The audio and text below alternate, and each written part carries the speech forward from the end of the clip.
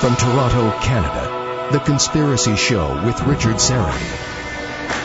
Hey, thanks for inviting me into your home, your long-haul truck, your RV, camper, taxi, that greasy spoon diner just off the interstate, your cabin in the woods. Welcome to The Conspiracy Show. We're coming at you from the Great White North here in Toronto and Zoomerplex, located in the Liberty Village neighborhood of Toronto. A special hello to all of you listening to us live on Zoomer Radio, AM 740 and 96.7 FM, our flagship station. Those of you streaming the show from the Zoomer Radio app, or zoomerradio.ca. And speaking of the Zoomer Radio app, if you don't have it, you should get it. It's a free download.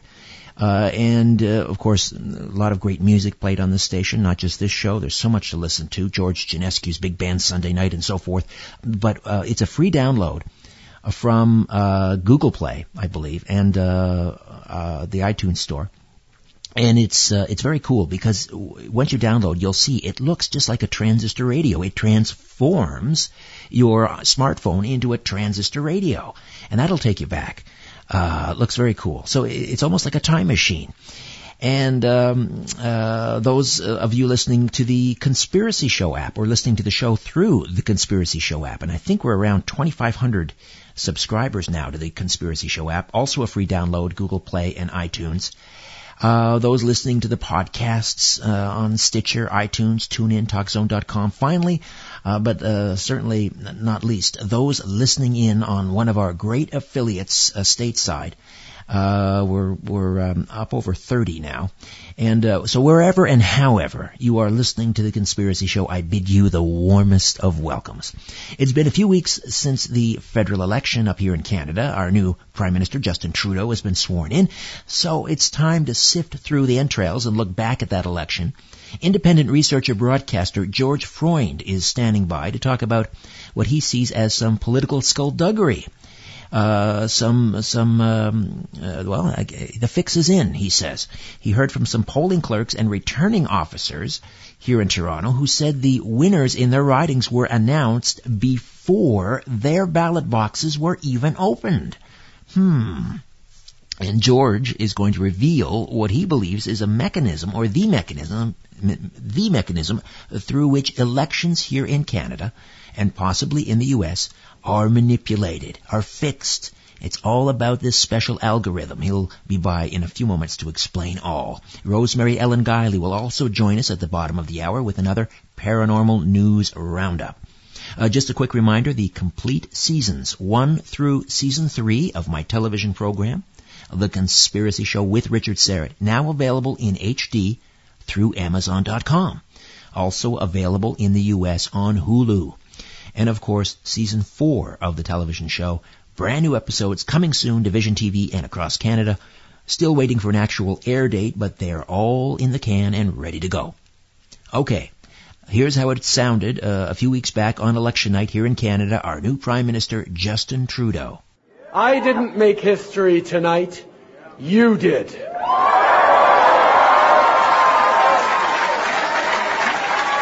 And don't let anyone tell you any differently. I know that I am on stage tonight for one reason and one reason only, because you put me here.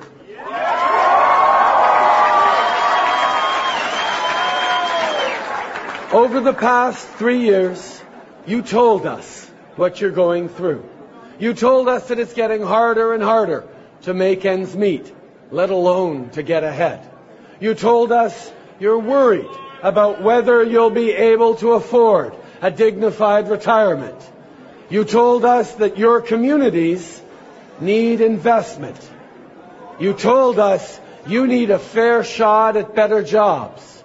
You are the inspiration for our efforts. You are the reason why we worked so hard to be here tonight, and you will be at the heart of this new government.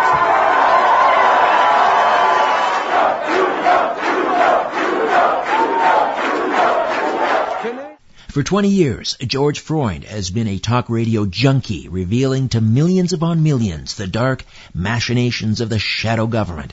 He's learned that corporate media is nothing but a slick propaganda machine to lure us into sleep. His wildly popular podcast, Conspiracy Cafe, is an alternative media forum that challenges popular opinion with difficult truths. As a student with a passion for the intelligence history of the world, events can be applied to those dictums. Those who don't know their history are condemned to repeat it. And if there's anything learned from history, it is people learn nothing from history. George Freund, welcome to the Conspiracy Show. How are you? Oh, very good. Thanks, Richard. So, our new Prime Minister has been newly minted, just sworn in, up at Rideau Hall. And I get this email from you, about 4 or 5 days ago. You were hearing from, I guess, some of the returning officers during election night some rather strange inconsistencies or occurrences. Tell me about that, George. Well, the first one happened in Toronto Centre. I was talking to a person who was working as a returning officer, and she told me as she pulled into the place where they were going to count the ballot, she already heard the results on the car radio. For Toronto Centre, not for the national results, but for that riding. I'll deal specifically with those ridings because that's where these officers were. Right. And she was just flabbergasted because she hadn't even got out of the car with the ballot boxes and opened them yet.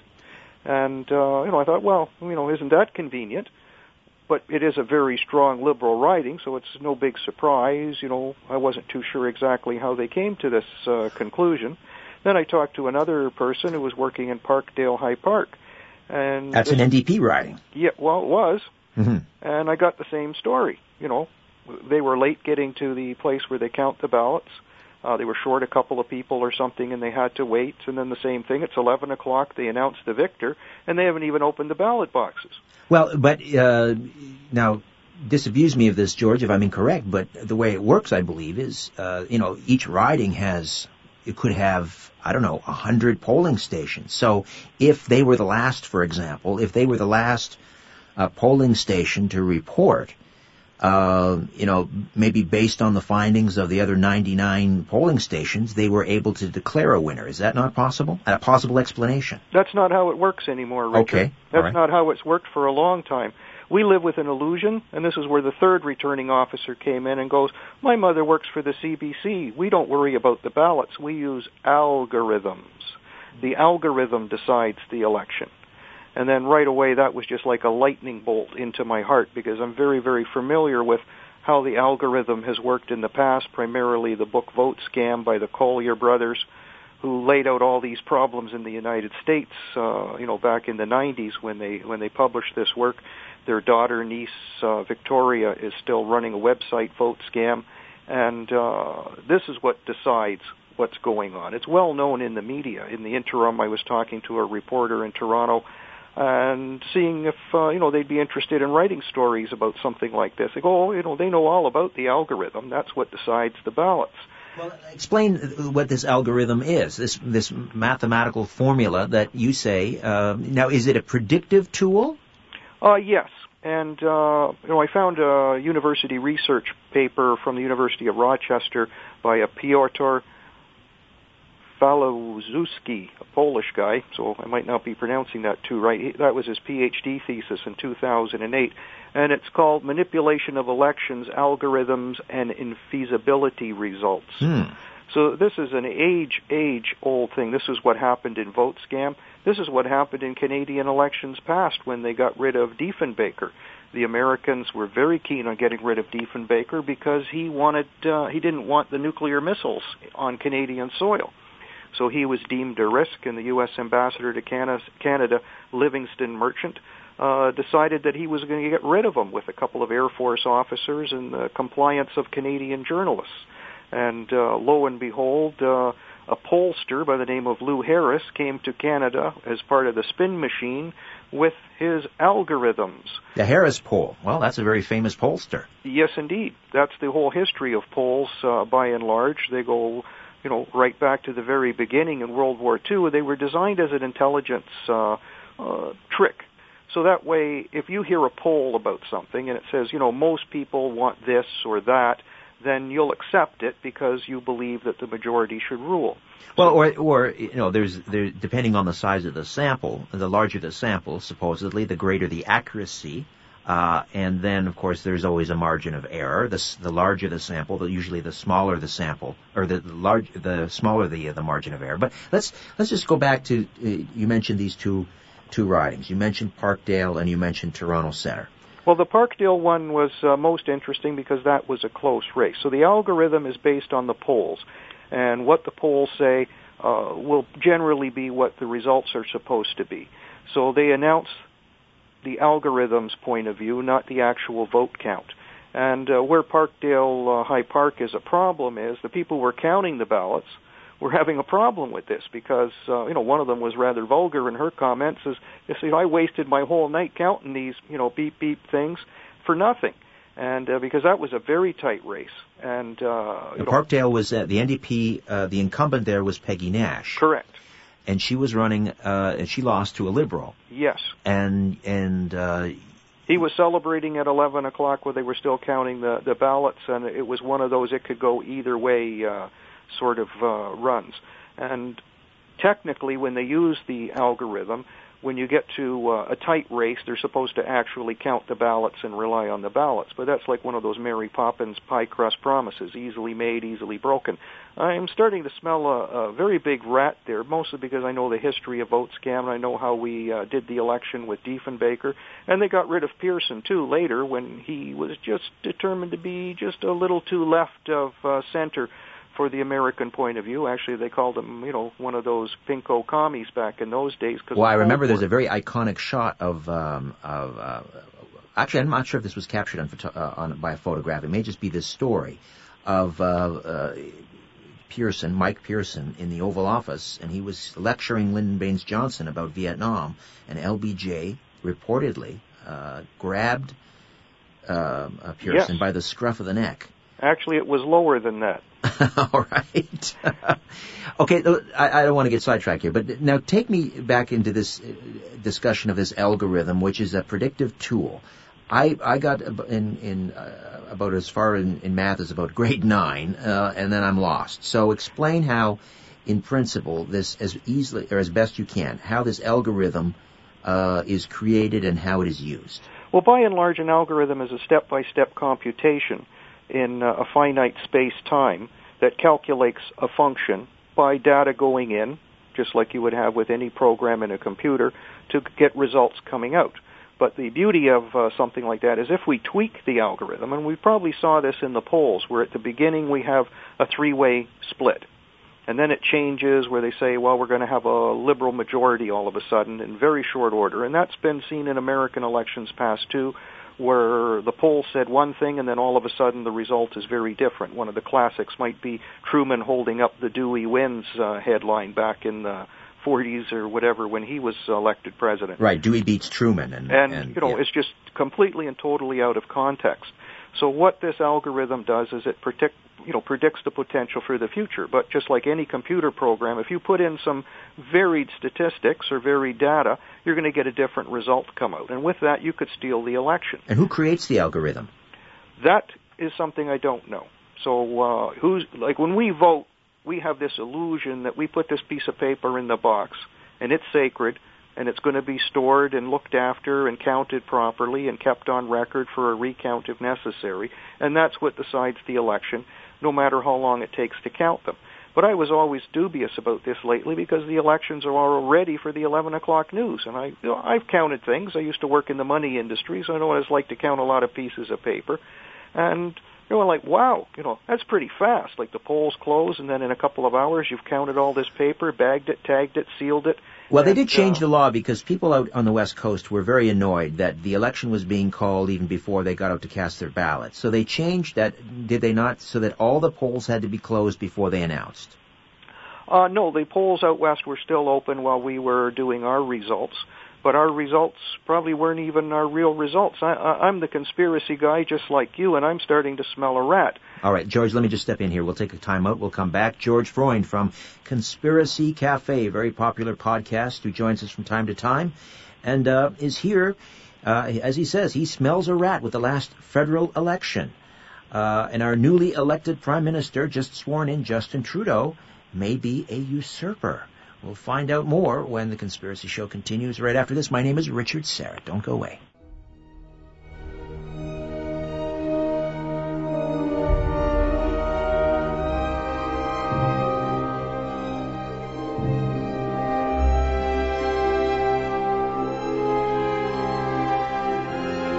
The owners of the system are asleep. Now we can play. The Conspiracy Show with Richard Serrett. We are back with George Freund from Conspiracy Cafe. Just a reminder, coming up at the bottom of the hour, our paranormal investigator Rosemary Ellen Guiley joins us, as she does this time every month for our Paranormal News Roundup.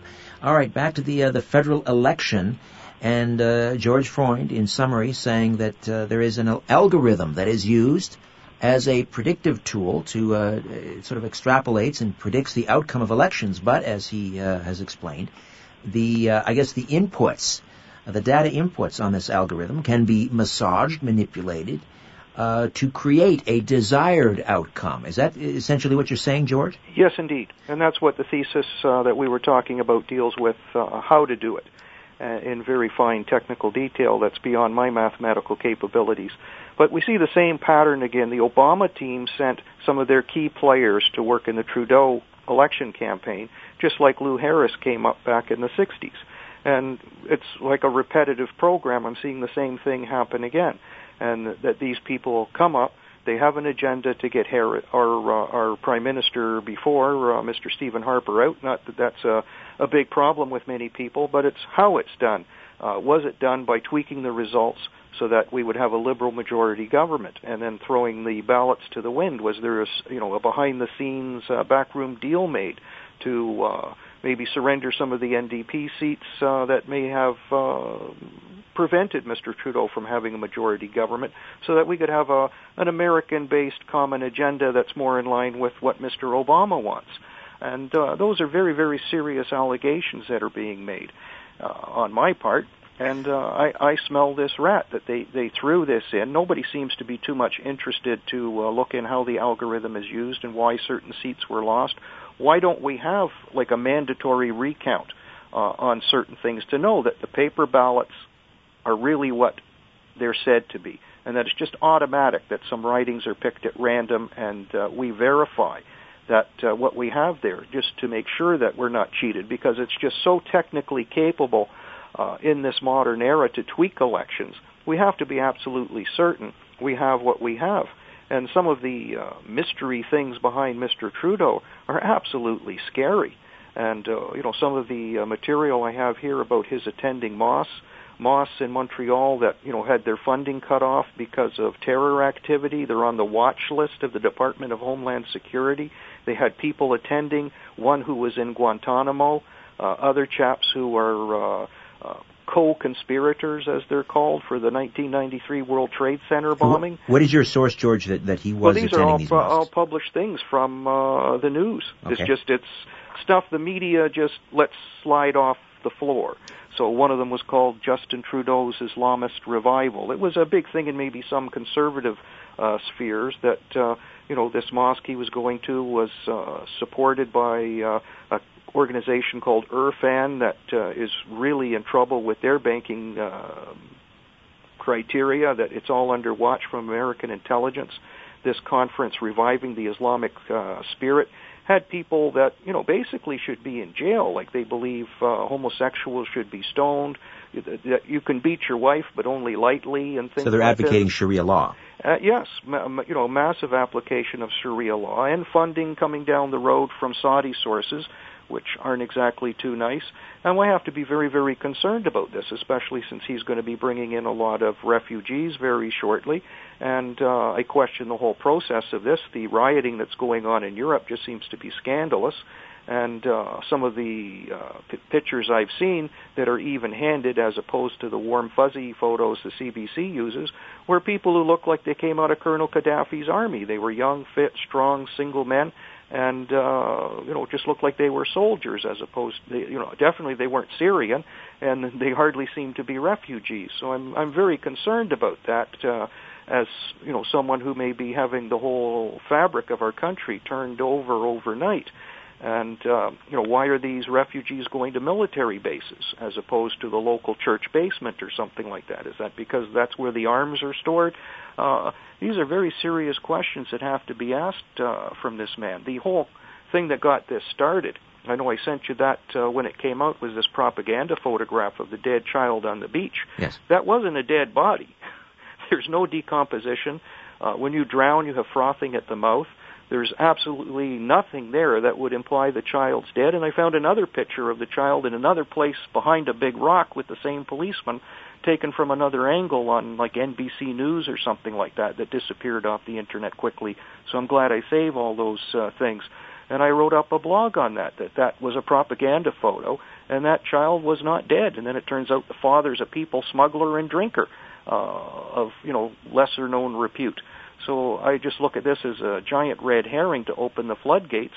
As Colonel Gaddafi said in his time, 500,000-man army is going to come across the Mediterranean and infiltrate Europe if anything happens to him. Are we well on the way to this? There's legitimate refugees, sure. Bring them in. I don't have a problem with that. But at the same token, we have to be very, very careful that we don't allow in any dangerous influences.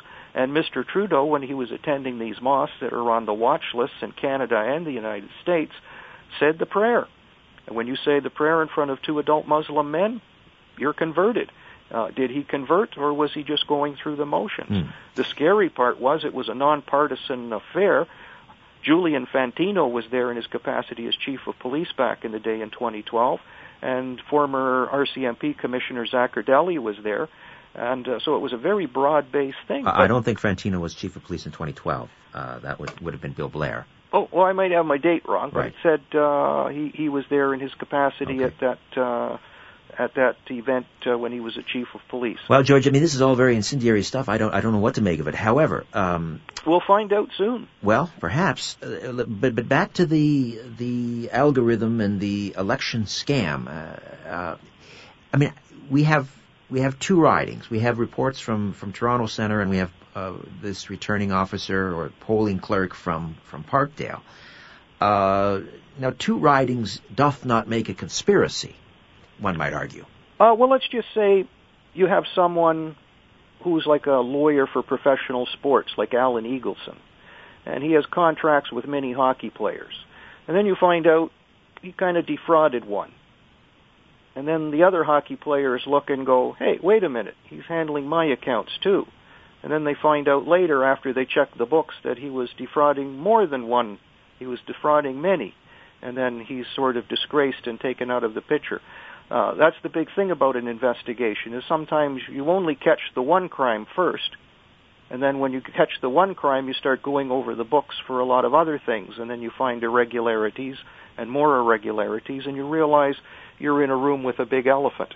Okay, so why hasn't, for example, you mentioned the riding of Parkdale and the incumbent who was defeated, Peggy Nash, member of the New Democratic Party. And it's interesting, you mentioned the polling, and it was very curious. I've never seen an election cycle like this where the polls switched so often. At one time they were projecting an NDP minority, and then it was a Conservative minority, then a Liberal majority, and then the Liberals were in third place, and we were basically counting them out. Back and forth it went. Well, what was that all about? Were they just toying with us? No, they were tweaking the algorithm to get the desired result. Okay. I believe the first polls were accurate, and then that wasn't satisfying to the shadow government, or the soon-to-be shadow government, the secret power players. They wanted a majority government, and it couldn't be Harper.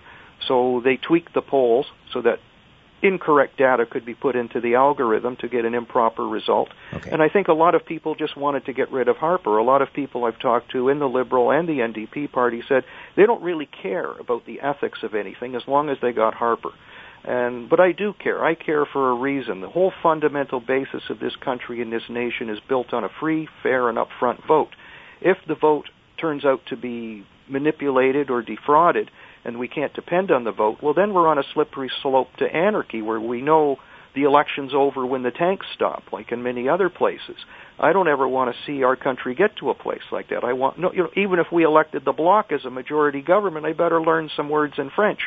It's a whole lot better than we get to that slippery slope that elections can't be depended on, and we resort to the brute force of arms. So where are these defeated candidates that were in ridings where, word on the street was that they were winning, or the polling clerks were convinced that one particular candidate was going to win? Why are they not screaming bloody murder? Why are they not demanding recounts? If this is widespread across the country, you would think that there are other Toronto Centres, other Parkdales, other spurned candidates.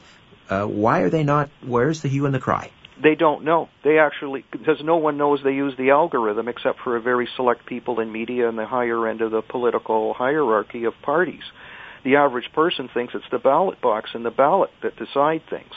So they're unaware of the fact that there is a problem. It's like, you feel itchy and scratchy, but you've never heard of the disease you have, so you're not going to be the slightest bit concerned until someone tells you there is a disease and those are the symptoms. So with the release of this show, people are going to start to learn this. We may not be able to correct anything from this election, but I think we can be far more educated consumers of media and what we expect from the ballot box in future if we know the tricks, and we're not going to be fooled again, I hope.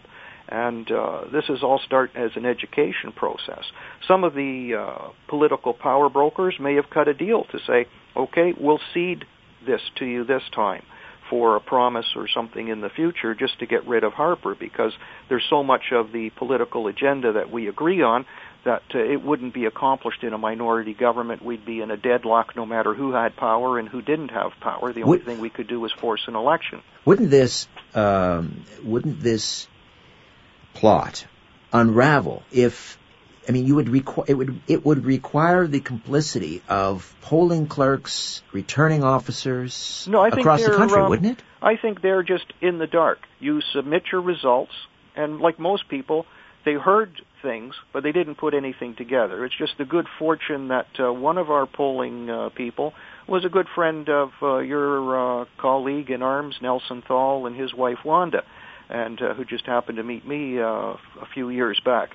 And so you couldn't find a better person to be involved in election counting and the balloting and collecting information from other people and passing that on to me to say that, hey, this was way out of line. And I think if other polling clerks hear this now, they might be inclined to come forward and say, hey, this happened here, this happened there, this happened here, this happened there. But when you don't know there's a fire, you can't pull the alarm. Why bother then with an algorithm? Why not just discount the results and, who's ever at the top of this scheme, just sort of manipulate the numbers after the votes? It would be like, with the electronic voting machines that are being instituted in many states now in the United States. They can literally, well, I should say figuratively, unplug those electronic voting machines so that, certain districts, the votes don't count if they know that those districts are going to vote heavily Democratic or Republican or who's ever trying to fix the game. Why go to all this trouble of creating this algorithm if you're just going to fix the end result? Well, the beauty of the algorithm is it's the guilty party. And most people can't even begin to understand the complexity of the math. You're going to have to be very good at math to work on the formulas that are just in the PhD thesis that, I've tagged along with this. And so it's just above 98% of the people's heads how they arrived at this conclusion. If we just Mine look included. At a ballot box. George, we got to go, but quickly, how can we hear Conspiracy Cafe?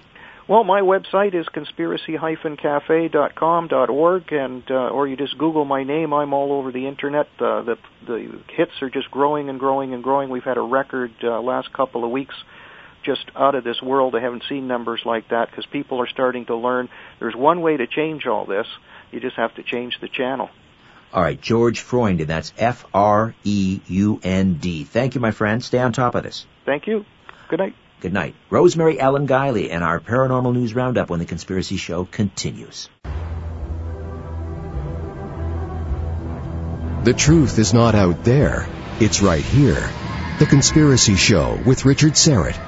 Rosemary Ellen Guiley is a leading expert in the metaphysical and paranormal fields with more than 60 books published on a wide range of paranormal, spiritual, and mystical topics, including 9 single-volume encyclopedias and reference works. Her work is translated into 15 languages. Her current work focuses on interdimensional entity contact experiences, problem haunting, spirit and entity attachments, the afterlife and spirit communications, psychic skills, dream work for well-being, spiritual growth and development, angels, past and parallel lives, an investigation of unusual paranormal activity.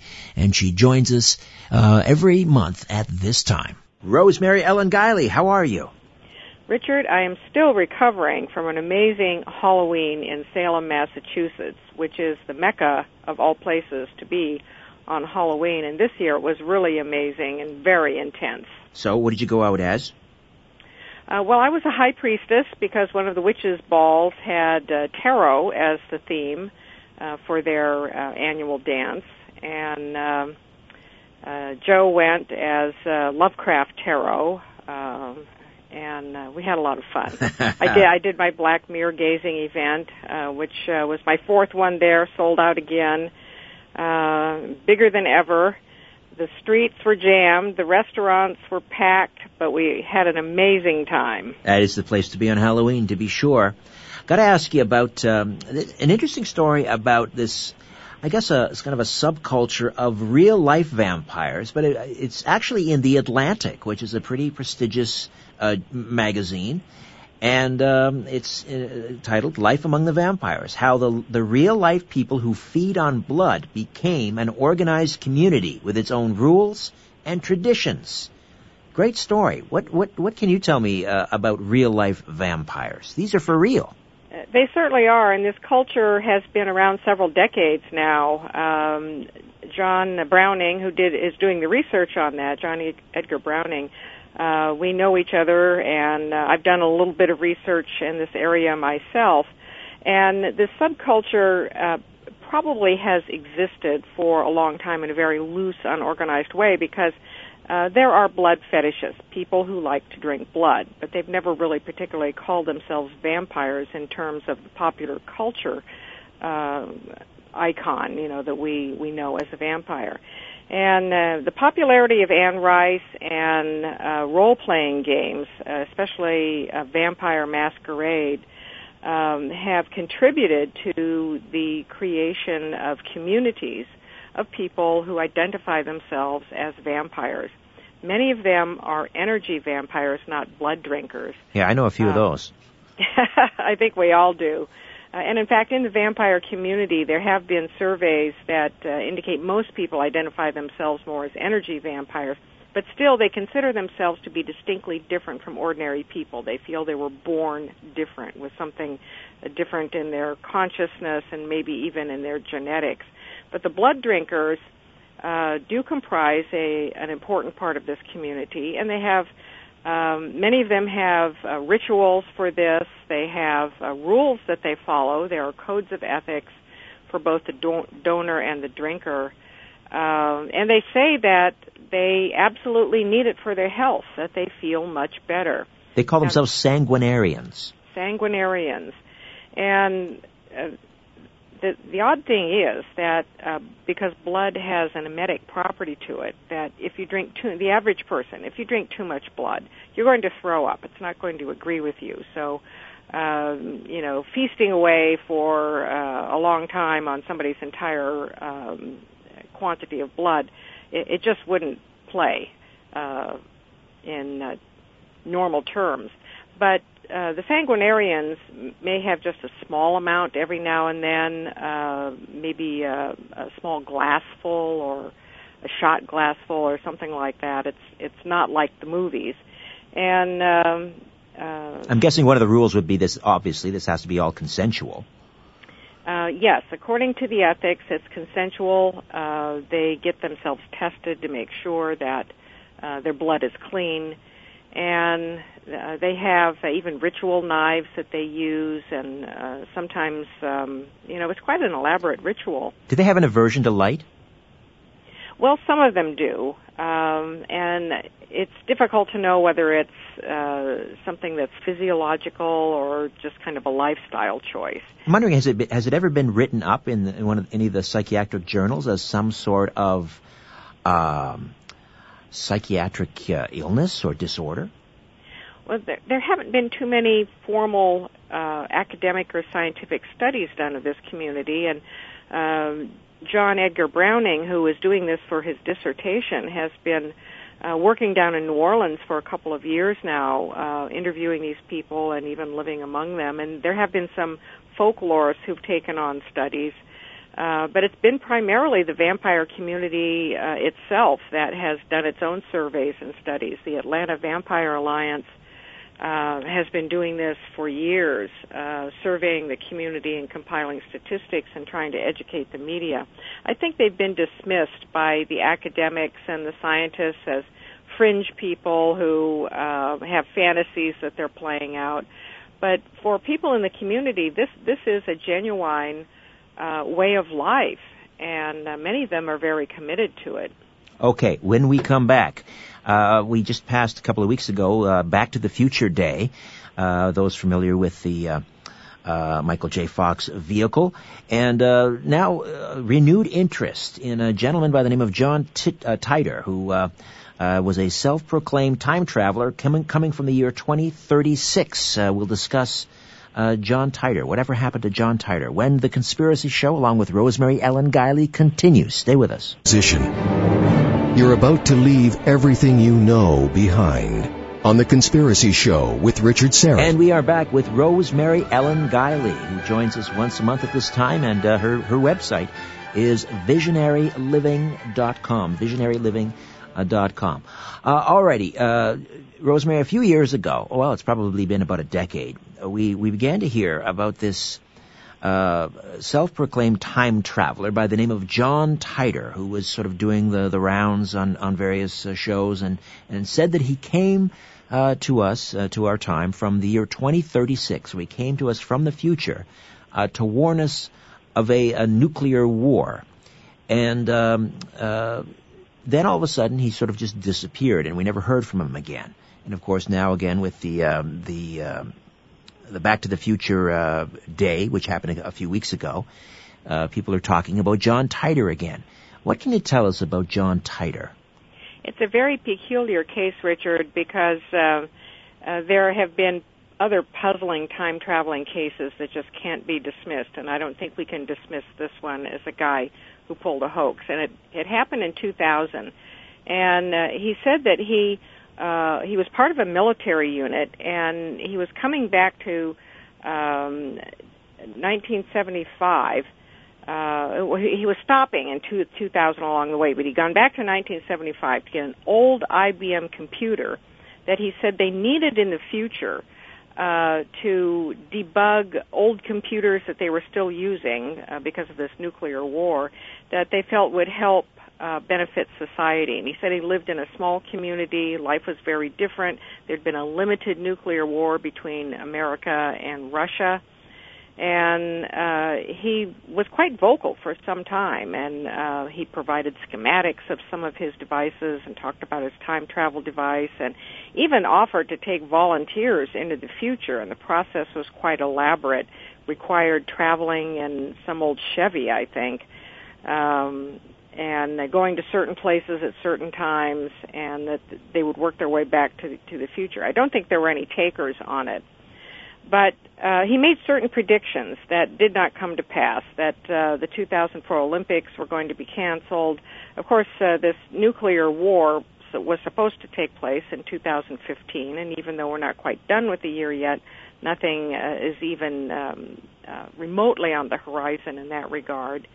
And other predictions of his about years that have already passed never came to pass, so skeptics were inclined to dismiss this.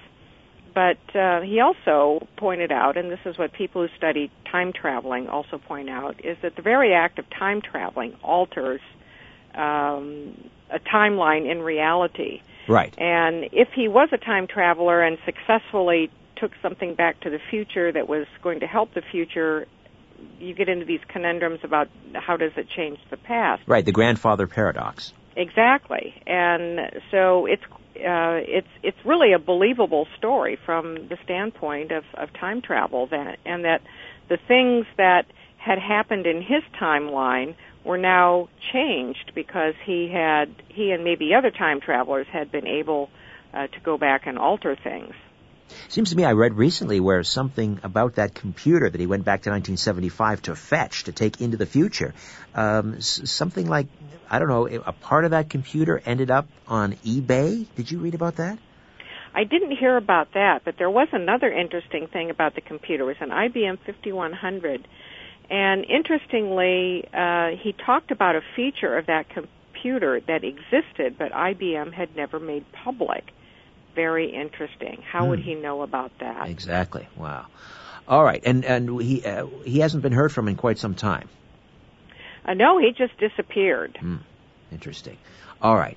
Got to ask you, while time permits, Loch Ness Monster was PR stunt dreamed up for tourists in a London pub. Now, I know this gets in your craw, Rosemary, because, every once in a while, one of these stories comes around. This was a hoax, that was a hoax. And this is not the first time we've heard that the Loch Ness Monster was a hoax. But you take umbrage with that.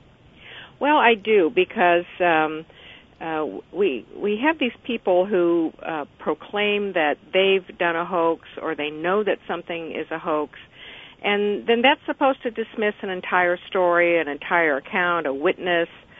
We have this all the time in the UFO community. And why are we believing these people instead of the eyewitnesses? Well, here we have this is a science historian who wrote this book, In a Monstrous Commotion, The Mysteries of Loch Ness, Professor Gareth Williams, suggesting the monster was invented, he even names the gentleman, by D.G. Garrity, who was recruited by several Scottish hotels to improve the area's tourism following the Great Depression. Now, it's entirely plausible to me that he was hired or maybe, collaborated with some people to boost interest in the Loch Ness Monster in order to encourage tourism. But sightings of water beasts in that lake and also in the River Ness near the lake go back for centuries. There's one even associated with St. Columba in, I think it was the 6th or 7th century. And there were sightings in the late 19th century as well. So he's making the argument here that, nobody really saw this monster prior to the early 1930s, and that's why it was, this explains why it was all a hoax. These parties cooked this whole thing up for tourism. To me, this falls in the same category as the Doug and Dave crop circle hoaxers. Exactly. These two guys who came forward and said, we've been making all the crop circles. And so all the skeptics say, of course, mystery solved, let's all go home. And maybe Doug and Dave actually went out and made a circle or two, but they certainly didn't debunk the whole field. And there were also claims that the Amityville horror case was cooked up over a kitchen table. A few odd incidences were, blown out of proportion into a big demonic case. And this seems to be a factor in a lot of remarkable cases. There are hoaxes. We have them all the time where individuals, especially in cryptozoology, attempt to pass something off, especially like a Bigfoot carcass. But I don't think that applies here in the Loch Ness Monster. Water monsters have been reported around the world for centuries. They're part of our folklore and mythology. And there's also a comment in this skepticism claim that the hoaxers were inspired by what is described as the Canadian fictional lake monster, Ogopogo. Whoever got the idea that Ogopogo was fictional? Oh, exactly. Here again is another water monster, the sightings of which have been around for centuries. Exactly, and not too far from where I'm sitting in Lake Erie, there is a sea creature or a water creature associated with Lake Erie. I think they call her Bessie, and also, all of these glacial lakes in northern Ontario. If you speak to the locals, just about every lake has a legend associated with it, which I guess leads me to suspect that what we are talking about in many of these instances is simply some heretofore uncatalogued, undiscovered creature that could date back to pre-Ice Age times. It's certainly possible. I've always been of the opinion that these monsters and cryptids are interdimensional.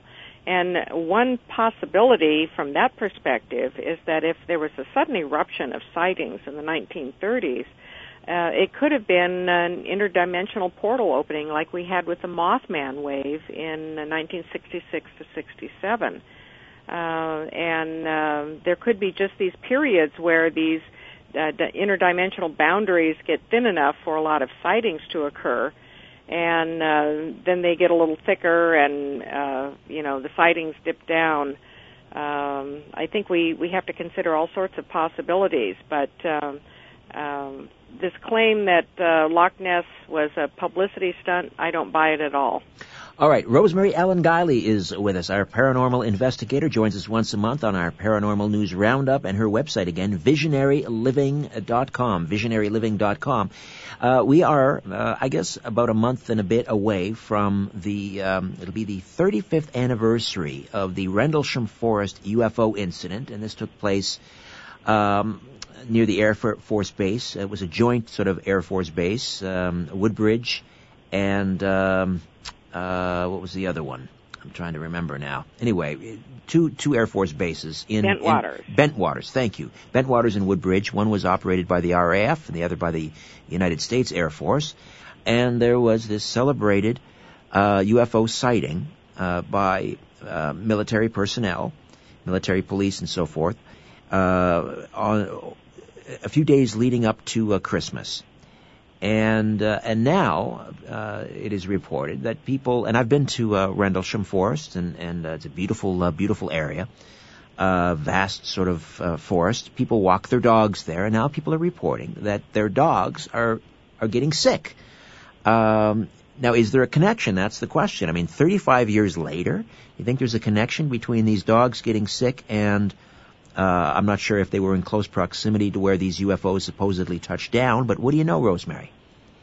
Well, it certainly makes a lot of sense, Richard, because there have been other UFO landing sites where vegetation has been killed off for a considerable period of time, where tree growth has been altered, where people and animals have been sick. And so 35 years, it's not out of the question.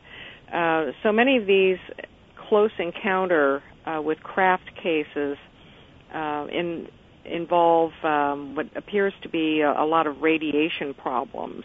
And if these craft are emitting some sort of high-intensity radiation that would affect the health of living things, who knows how long it could last.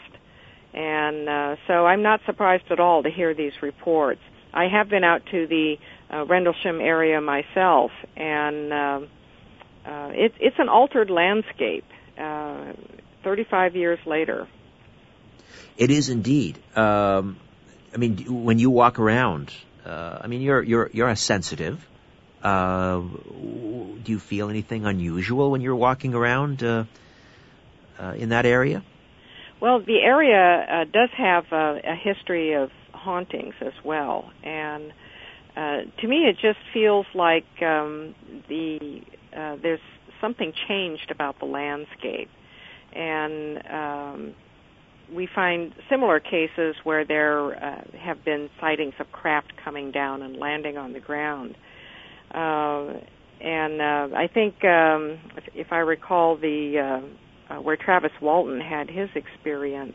Oh, Snowflake, Arizona? Yes, there were some permanent alterations to the tree growth there. That, sure. Well, I mean, Penniston was just, I believe, recently, Jim Penniston, and I'm not sure if John Burroughs was also affected, but I believe he was, and they were denied health benefits from the Veterans Association, but those were, I think they recently changed that, or at least they're trying to get those gentlemen some benefits, and they believe that their illnesses were caused by being in the proximity of these UFOs. Yes, Burroughs finally did get some money. That's good. And we've had other cases like the Cash Landrum case here in America, where people have had cancer after being exposed to close contact with a craft.